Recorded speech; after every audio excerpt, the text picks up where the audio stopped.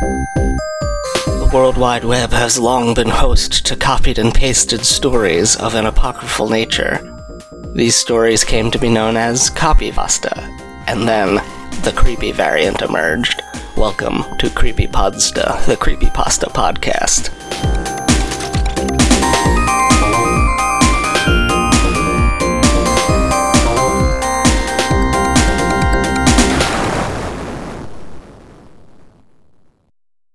Hello, it's this show, you know all about it. I'm Jeff, the host of it. We talk about the creepypastas on it, and this week is no different than any other week where we talk about creepypastas. Well, sometimes there's different weeks.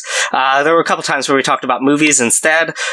Blair Witch seemed like a particularly egregious misstep away from the genre, although I really liked the movie and I enjoyed that episode a lot.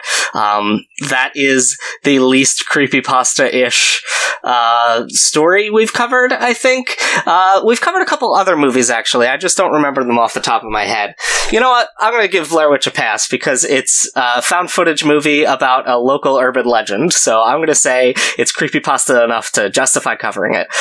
We also covered Five Nights at Freddy's. That one it definitely exists within the same horror space. Like, there's dozens of creepypastas that predate that game series that basically do the exact same thing as that. They're about, like, oh, it's a haunted kids thing, you know, kids like stuff. This time it's scary. Anyway, we're covering, like, some basic, like, primordial ooze creepypastas here. It's not an old story. It's from July 12th, 2013 is when creepypasta.com posted it. So it maybe floated around a little before that, but probably not for long. This one is called The Crawl Space, and to discuss it with me, I have both guests are returning to the show. Man, that sentence was not correct to say. It worked bad out of my mouth. I have two returning guests, and their names are Lisette Voitko. Hey. And Cassie Kingsbury. Pasta pals, what's up? Yeah, we're here for the pastas. So, Lisette, you brought Crawl Space to us. I mean, from the suggestion list, but ultimately it was your idea that we should cover this during this recording session. So you will have to suffer the unfavorable task of recapping it for us. What I'm really doing right now is trying to fill for time because I want to look at who suggested that we cover this story in the first place. And the Google Sheets file takes like a little bit of time to load. So what I'm doing right now is just making sure that we don't have any dead air while I look up that it was submitted by fan and regular contributor Andy Conduit Turner. Thank you, Andy, for giving us this to do with. And Lisette, you may go when you are ready to tell us what happens in the crawl space, which not much does, so... Okay, so to lay the scene of the crawl space, we have an unnamed narrator who we assume is, I would say, college age based on the fact that this is all about a study abroad experience gone completely awry. This was a student who, I would assume a student, who is going to Rome for several months, and essentially what happens is that they're taking a 19-hour flight to go to Rome, and when they get there, they, as part of this study abroad program they've signed up for, have to find their own apartment. And so this narrator, who I also assume is female based on the fact that all of the other named characters in the story are also female names, they're searching high and low for a place to live in Rome, which seems like it's expensive, which I've never been, but, you know, it's a major city. You know, it seems plausible that they're having a hard time finding a place. There's not a lot of mention of Italian things within the story, but they do manage to find this cheap apartment in, I'm probably going to butcher this, the Campo di Fiori in Rome. And it's this like old apartment that is in this yellow building that's at the top of these like spiral staircases. And so they've got this whole group of girls with their luggage, and they, you know, bring all their stuff up to the apartment. They're like, yay, we have a new apartment. This is amazing. They're running around. They're having a great time. And then they notice that there's like a door next to this like magical washer dryer machine that like yeah, they're so excited that they don't have to like get out a washboard and scrub their clothes by hand like all the other filthy rural Europeans who for some reason don't have laundromats in Rome, one of the biggest cities on earth. But anyways, hey, I've never been to Rome. Maybe they don't have them. Yeah, and also it's like not that. Yeah, I was like, why? Yeah, no, I'm totally with you there. So moving right along from the random washer dryer that they were so excited about, I guess they're very American, so that was the appeal of the washer dryer. They discover a master bedroom that has its own master bathroom, and the master bathroom is something that all the women were fighting over, and then the narrator and her roommate decide it gets to be their bathroom, and then every time she goes in there, it's like something's weird, something's off. She feels like she's being watched. It's really, not to be too on the nose, very creepy. And one day, all of the women in the apartment are getting ready in there, and they discover this like door, this tiny door in the wall in the master bath. It's like been painted over. When I think like painted over, I think painted over in the sense that the coat of paint was so thick that they had to get like a pocket knife or something to like split the paint around the actual crack of the door. And then, they're able to open this door, and it's just like this crawl space that's big and kind of smells weird. And long story short, there's obviously something living in there and something very evil. And this is something that, mounts over a series of nights where the narrator's trying to sleep and she can hear something moving around in the house. And it ends up, she tries to talk to a friend of hers from back home. She Skypes her friend. I think this is like an important detail because it goes nowhere, where the friend was like, send me some pictures. And the narrator's like, sure. So she takes pictures, and like one of them has this like grinning ghoul face in it, but she never actually sends the pictures back to her friend to help her figure out what's going on. So that's like a plot point that goes nowhere. She also never shows any of the roommates this picture as evidence and makes a big deal about how they don't believe her. It's very strange. It is really strange. And so it gets to the point where another one of these nights happens where she's hearing something moving around in the house. It actually comes into the room that she's sleeping in, and it grabs her feet in the bed, I believe, and it smells really bad, and she like starts screaming, and the thing like runs away, and it's described as having this like spider-like run, and her roommate's like, what's wrong with you? What's going on with you? And like, why won't you just like let us sleep? And then like, no one will believe her that there's something else going on. So she like goes to the program director of this study abroad program, begs her parents to let her come home. They let her come home. Long story short, like a couple weeks later, after she finally goes home, she gets a call from the program director being like, oh, your roommates turned up missing. Surprise, surprise. And then basically the narrator's like, yeah, they're pretty much all dead and don't ever go stay in that apartment again. The end. Yeah, it's very strange because the narrator is not painted in a good light at all by this story, because she's just like, I see a monster and I have a photograph of the monster, but I'm not going to show any of the people that are in the apartment with me this photograph of a monster that lives in the apartment, but I will tell them about it, and I know they won't believe me because they don't like me because I'm not in the in crowd, and then I'm just gonna leave. And we never find out about the nature of the monster. We never find out for sure that it kills the girls. It does seem to be some sort of monster alien creature because it like has no lips and it's like tall and bony and it glows faintly blue. I don't know. It's just so bizarre. It's like whenever we get a story like this, my thought is to try and figure out what it's ripping off of, because usually it's ripping off of something, but in this case, it's not necessarily doing that. I disagree. What do you think it's ripping off of? I feel like it's like, let's do Paranormal Activity, but let's put it in Italy for whatever reason. Ooh, interesting.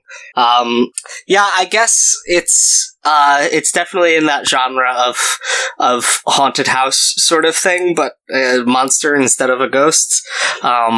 It's interesting that that's the parallel you drew. I guess backed up by the fact, well, I'm a big fan of the first Paranormal Activity, less of a fan of each of them going on through the series. I've seen all of them. The first one is, I think, a genuine masterpiece. The second one is pretty good. The third one has a couple of good scenes, and then 4, 5, and 6 are all bad. But they all follow the same basic structure, where there's some stuff that is easily excusable that happens that's kind of spooky. Because it's a ghost movie, as an audience member, you know that it's gonna be a ghost. But as it goes on, the stuff gets less and less explainable until the beginning of the third act, where you get what I refer to as the daytime activity, where the ghost stuff, usually happening at night, now happens during the day in a way that is inexcusable. I think the moment in the second movie for this is when all of the cabinets open all at the same time, and I don't remember if stuff flies out of them, but I know all of the cabinets open all at the same time with a bunch of people in the room, and that's the point where it turns, and it's like, okay, it's definitely magic. It's definitely very bad. So I don't know. It's like, this story never gets beyond the sort of explainable mischief, except for our narrator, who sees a monster. But for everyone else, it's just like, we don't see the second or third act where it gets more and more menacing before they're dragged to hell. It's just the narrator leaves at the end of the first act and then hears that everyone died. So Cassie, how did this story strike you? I know that you, like me, are a fan of the Paranormal Activity films. I'm wondering if perhaps that comparison jumped to mind at all with the sort of unexplained cabinet slamming that is common to both this story and literally every movie about a haunted house. Yes, I do love Paranormal Activity. I honestly didn't think about that at all, though, when I was reading this story originally. I think because I really enjoyed the Paranormal Activity movies, and I just automatically come at creepypastas with a really critical point of view. I'm sorry, but it's just how I operate. Well, most of them are bad. That's not an unreasonable thing to do. But now that you've pointed it out, yeah, I can definitely see that in terms of just the slow build and kind of the types of activity that happen. I think it's so weird, the perspective we're given on this story. I think it would have been so much more interesting from, who is it? Stephanie is the roommate. I think it would have been so much more interesting from her perspective, seeing her roommate sort of go crazy and then leave, and then, like, we get a little more story with some more monster action.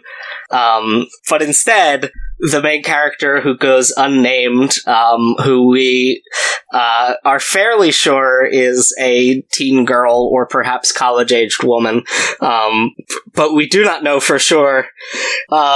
Just like, it's from her perspective, and she knows about the monster, and she tells them, does not show the physical evidence of it, and then leaves. And it's just, like, there's just so little substance to it that it feels like a waste of time to have read it. That's actually something that really bothered me about this story, is, especially towards the end, she says something like, I tried everything I could to get them to believe me. And it's like, no, you didn't. You mentioned it like twice, and for some reason that immediately made your roommates hate you. I mean, understandably, they kind of don't know her, and she's kind of saying things that are pretty strange. But I think there's literally like 2 incidents that cause her to think like, oh, there's some kind of demon in the house. And she really didn't try very hard to convince her roommates that that was the case. Yeah, and the bottom of the post has a big air quotes photograph of the monster.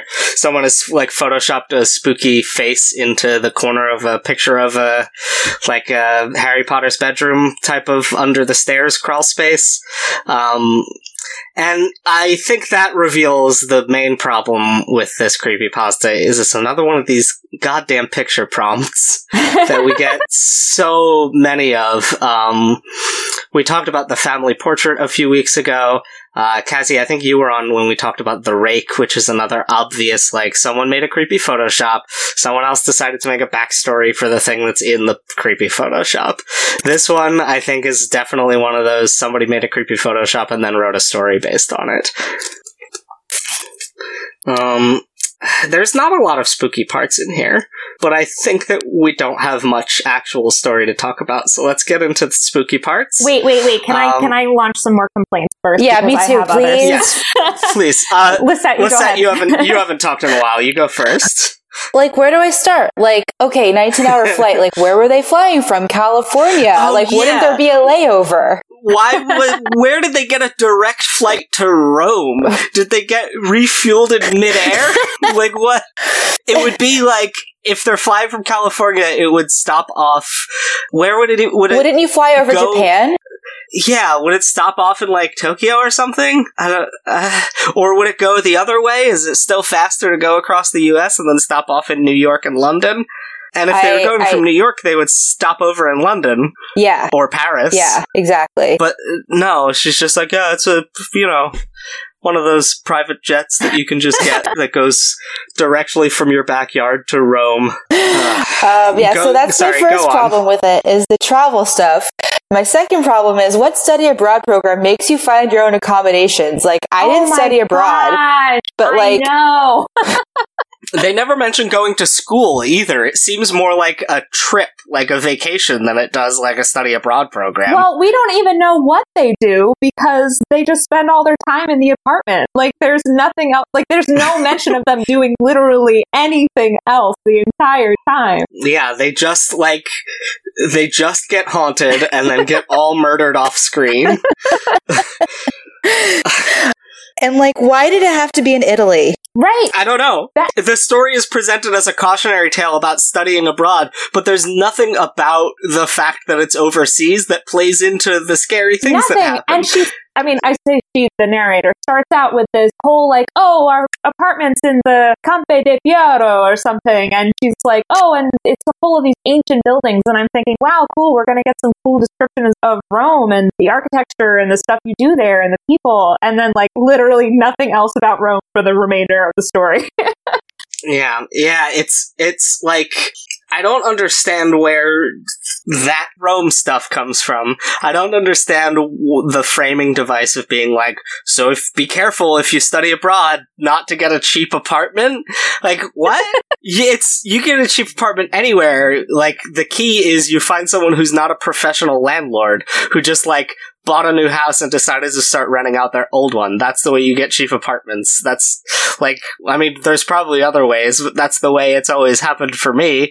I don't know. Sorry, author Katie H. I don't think this deserves a 9.2 out of 10 from 2,180 votes on creepypasta.com. And I don't know how it got there, but I mean, I guess it's competently written. The prose is readable and consistent. It's just the plot and characters don't exist.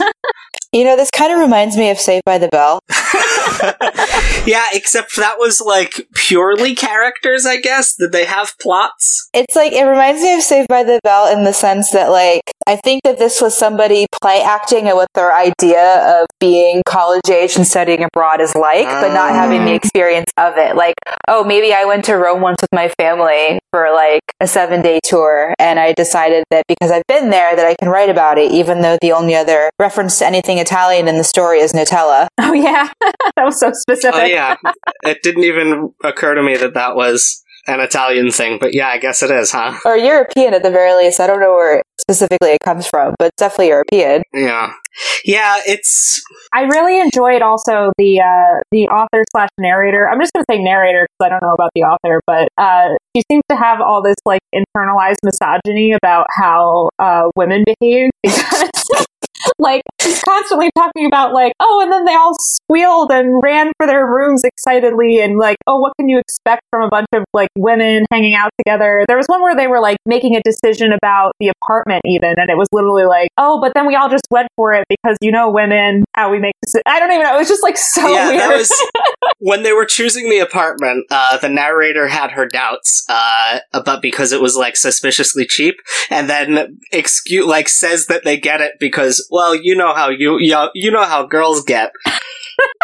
You know how they get excited. Like, what? I don't. It's so bad. I mean, I guess I kind of know what you're going for there, but it doesn't, yeah. However, reason never really wins out in a group of excited young women. They had already made up their minds, and if I would be staying with them, this was my only option. Oh my god. So anyway, there was just like little tidbits of that sprinkled throughout, which I really did not enjoy. What else? Do you have any other slams? I have to think. I feel like I do. I had many slams while I was reading it. Oh, here's my other one. We're in Rome, okay? Rome is like Catholic Central. I just feel like if you're going to write a story about a demon set in Rome and you're not going to reference like Catholic demonology or like get a priest in there or like even go look at a book, I don't know. Something needed to be done. And I guess this also has to do with bringing the setting into the story at all, which we already noted it was not brought in very well. But that was kind of frustrating to me. Yeah, our narrator, instead of like doing some Scooby-Doo investigating about what could be here, like give us a nice scene at the library where she's reading like Big Book of Demons. But no, it's just she gets the call to adventure and it's just like, well, no, and then leaves and everyone dies. You know, like that whole, like, she leaves and everyone dies thing, like, that reminds me of, actually, when I was at Rutgers and I was taking a writing course, I did something similar and something I had written, and my professor was like, when you do that, he's like, you're basically doing it so you avoid getting to the core of what you're talking about. It's like a convenient way for you to get out of it. And I'm wondering if the author was like, I don't really know what to do with this to make it scary, so I'm just going to, like, cop out of it. Yeah, I think it's, this author approached horror, scenes the way Suzanne Collins approaches action, cause every time something cool, happens at the peak of a Hunger Games book, Katniss passes out and then wakes up after all the cool stuff has happened. Yeah. And that is, I think, a common technique for people who are very good at writing character interactions, but have written themselves into an action scene that they don't want to address, because Bilbo Baggins also passes out a lot while during action scenes. But you know what? Like, Writing, that's all he does. Writing all that stuff is really hard. I find action scenes to be the easiest stuff to write, because instead of having to think about motivations or like come up with good dialogue, you just have to describe people moving around, and that is so simple to me. But I don't know. I also am like the only person on the planet who really enjoys George R.R. Martin's page-length descriptions of feasts, so maybe my opinion on which things are cool or easy to write is not the best. I mean, the thing that's interesting to me about this is, like, if we're considering it an action scene, like, this is make-believe. It can literally be whatever you want. Like, this is the part of the story. We're not holding you to any standards because you get to make it up. Yeah. It's not like, there's no expectation. It's not like writing about, like, a military battle where you have to understand, like, how weapons work or how formations work or how the chain of command works. It could be whatever you want it to be. Right. This is your demon, and all you had to do was kind of run around and shake the door handle and look kind of scary. I also hated the description of the demon, by the way. It was really strange how it was worded, and it was just kind of very matter of fact, but not in a way that I feel was a stylistic choice. And it just kind of was like creepy gray, and it had like big eyes. There's just kind of like nothing to it. And I also felt like it was kind of like in Paranormal Activity, I have this feeling. And in general, when you see the monster, it gets less scary. So I thought that reveal of like, and then this is what it looked like, and then what it looked like was so unimpressive to me. I just didn't know what the point of any of it was. Yeah, I watched like every trailer for Paranormal Activity, The Ghost Dimension, which was the 6th one, correct? Is that the one where they time travel? Oh, they time travel at the end of the marked ones. That's the last one I saw. I'm sorry. That moment at the end is like one of my favorite things, because it shows on screen something that happened off screen in the first one, and they explain it by this teen character travels back in time to the first one to justify that scene, and I thought that was neat. I think the 6th one probably also has time travel. They open a big ghost hole, and every trailer was like, this time you'll see the activity. And like, yeah, I guess we do, but it's mostly just like a black cloud monster with teeth. And then at the end, I guess it's like a big 7-foot tall dude and you see his shins. Oh, yeah. That's it. That's all there is. Like, this story, I think, it sticks the landing a little better, but I think that building up to revealing a monster never works out. You're always going to be better off just catching glimpses of it. Because there's this build up, and we know the monster's going to come through the door, and we know the narrator's going to see it. And here's its description. It stood there ominously in the doorway, staring me down. So first of all, give me a little more on ominously. Right, it's a monster. Of course it's ominous. Yeah. Its eyes protruded slightly from its skull and gave off a very faint bluish light. So it has glow-in-the-dark bulging eyes, I guess? It didn't appear to have a nose, only slits where the nostril should have been. It had the teeth of a man, but it had no lips, giving it the impression of an eternally toothy snarl. Its grayish-white skin was waxy and stretched tight over its bony face. The rest of its skeletal form was hard to make out as it was almost entirely enveloped in shadows. So we get that it's bony and it has gray skin and blue eyes and you can see its teeth. We don't see how tall it is. We don't learn, does it have long claw-like fingers? I think it grabs at her, doesn't it? Do we get a description of its hands? Is it human-shaped? Is it a dog? Is it a bird? What is it? It's because the fact that she says it has the teeth of a man implies that otherwise it is nothing like a man. So I don't know. It's it looks like some kind of mummy. It's got the way it's described as like a mummy, but there's nothing. I'm kind of just picturing Gollum, but that's because I'm too lazy to really pay that much more, spend that much more time imagining this thing. I'm picturing the cover of a book, YA horror novel I read as a child that I believe is called The Doomstone, by Paul Zindel. I was a big fan of these Paul Zindel novels, in middle school. I'm gonna drop a link to this cover in the chat here in a second. Just a warning, it's got a spooky face. So I'll enter it in the chat, and this is pretty much rereading the description. This is what popped into my head, but with a blue instead of red eye. Except, I guess this has, sharp teeth instead of the teeth of a man, but it definitely has that no lips thing and no nose thing going for it, and the, skin stretched over.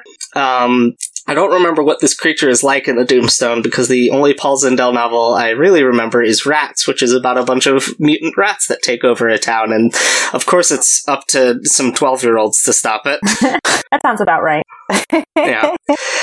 But yeah, the design of the creature is fine, but I want more detail. And also, I want to know what the thing's deal is. What is it? Where does it come from? Why does it live in this crawl space? And why do none of the other girls seem to be aware of or care about it? Also, why does this apartment have a washer and dryer when it's haunted? I'm just curious because they made a really big deal about the washer and dryer and how no apartments have a washer and dryer. I don't know if they ever did their laundry. Probably not. Is the landlord teamed up with the monster to lure foreign exchange students to get this apartment, and then the monster eats them? Is that why the apartment's so good but so cheap? Is the landlord the monster? Good question. Possible. We never meet the landlord, do we? Yeah, they just I assume that's who shows them the house. And they didn't get shown the house. They just got keys from an unspecified source, and then they go to the apartment. None of this is how you would ever rent an apartment or study abroad, etc., etc. But yeah, they don't ever actually meet the landlord. So this is my new running theory for this story. Have we exhausted all the slam dunks that we have on this story? No. So we can get into. Okay, give me another. Why is there no dialogue? Oh my god, there's no dialogue! It's really annoying. Great point. I didn't even notice it until you pointed out. The author mutters some stuff to herself, and that's it. She doesn't talk to any of her roommates. You know what? She does stutter something at them. They don't respond. Yeah, there's two spoken lines, both of them by the narrator. Neither of them gets a response or is prompted by someone else talking. No, that's scary. That's the scariest part of the story. Are these roommates even really there? Who even knows? Yeah, did she hallucinate this entire foreign exchange program and the death of her non-existent roommates? Alright, let's get into spookiest parts. What's your spookiest part, Cassie? I don't, what is my spookiest part? I actually really like the last line of the story, which I don't have it in front of me, but it's something like, don't go to this apartment, there's something there, something evil. And yep, that's exactly it. There's something there, something evil. I like that line, and that should have been the actual lesson, not don't study abroad, which is like very general thing to say. But I liked her warning about the apartment at the end. I thought that was like the most effective line in the whole story to me.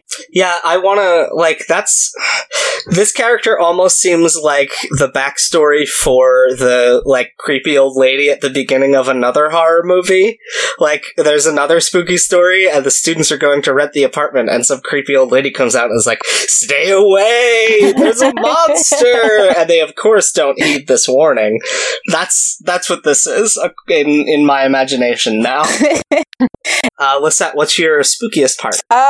It actually is the one detail of the monster that gave me some sort of visceral reaction.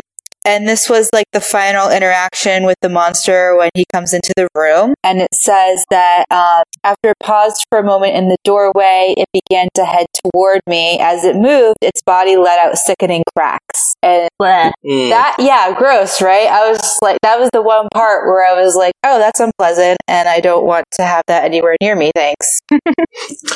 I think for me, the getting the picture and seeing the picture, I like that. It's not quite the same, but there's a moment in the first Paranormal Activity which is an example of dramatic irony where the audience does something that the characters within the story do not, and it's when they leave the camera on and leave the house while they are playing with the Ouija board, and then the Ouija board bursts into flames.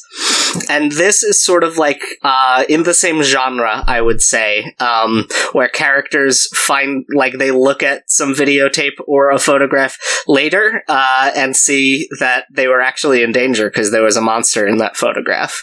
And I like that aspect. I'm a sucker for that sort of thing where someone like takes a picture and then they go look at it later and it was a picture in the like a mirror selfie, and then they look over their shoulder in the mirror and it was a boogeyman there. Like I think that's pretty good. It's not much. It's like not much of a big part of the story. It never goes anywhere. That photo gets loaded onto the computer, never sent to anyone or shown to any of the roommates, and is totally forgotten about. But I like that idea. I just wish it had been executed. Alright, let's get into our plugs. Where can the people find you online and interact with you in the ways that you would be okay with? We'll start with Cassie. You can find me on Twitter and Instagram at Love of Drink. And Lisette? You can find me on the internet at LisetteVoitko.com. Same on Twitter, same on Medium, same on Instagram, and it'd be great if you came and checked me out in any of those places. Cool. You can find me in the usual spots, weaponizedlanguage.com, aka funtimes.online, for other episodes of this show, my other show all about Reddit, called Seeing Reddit.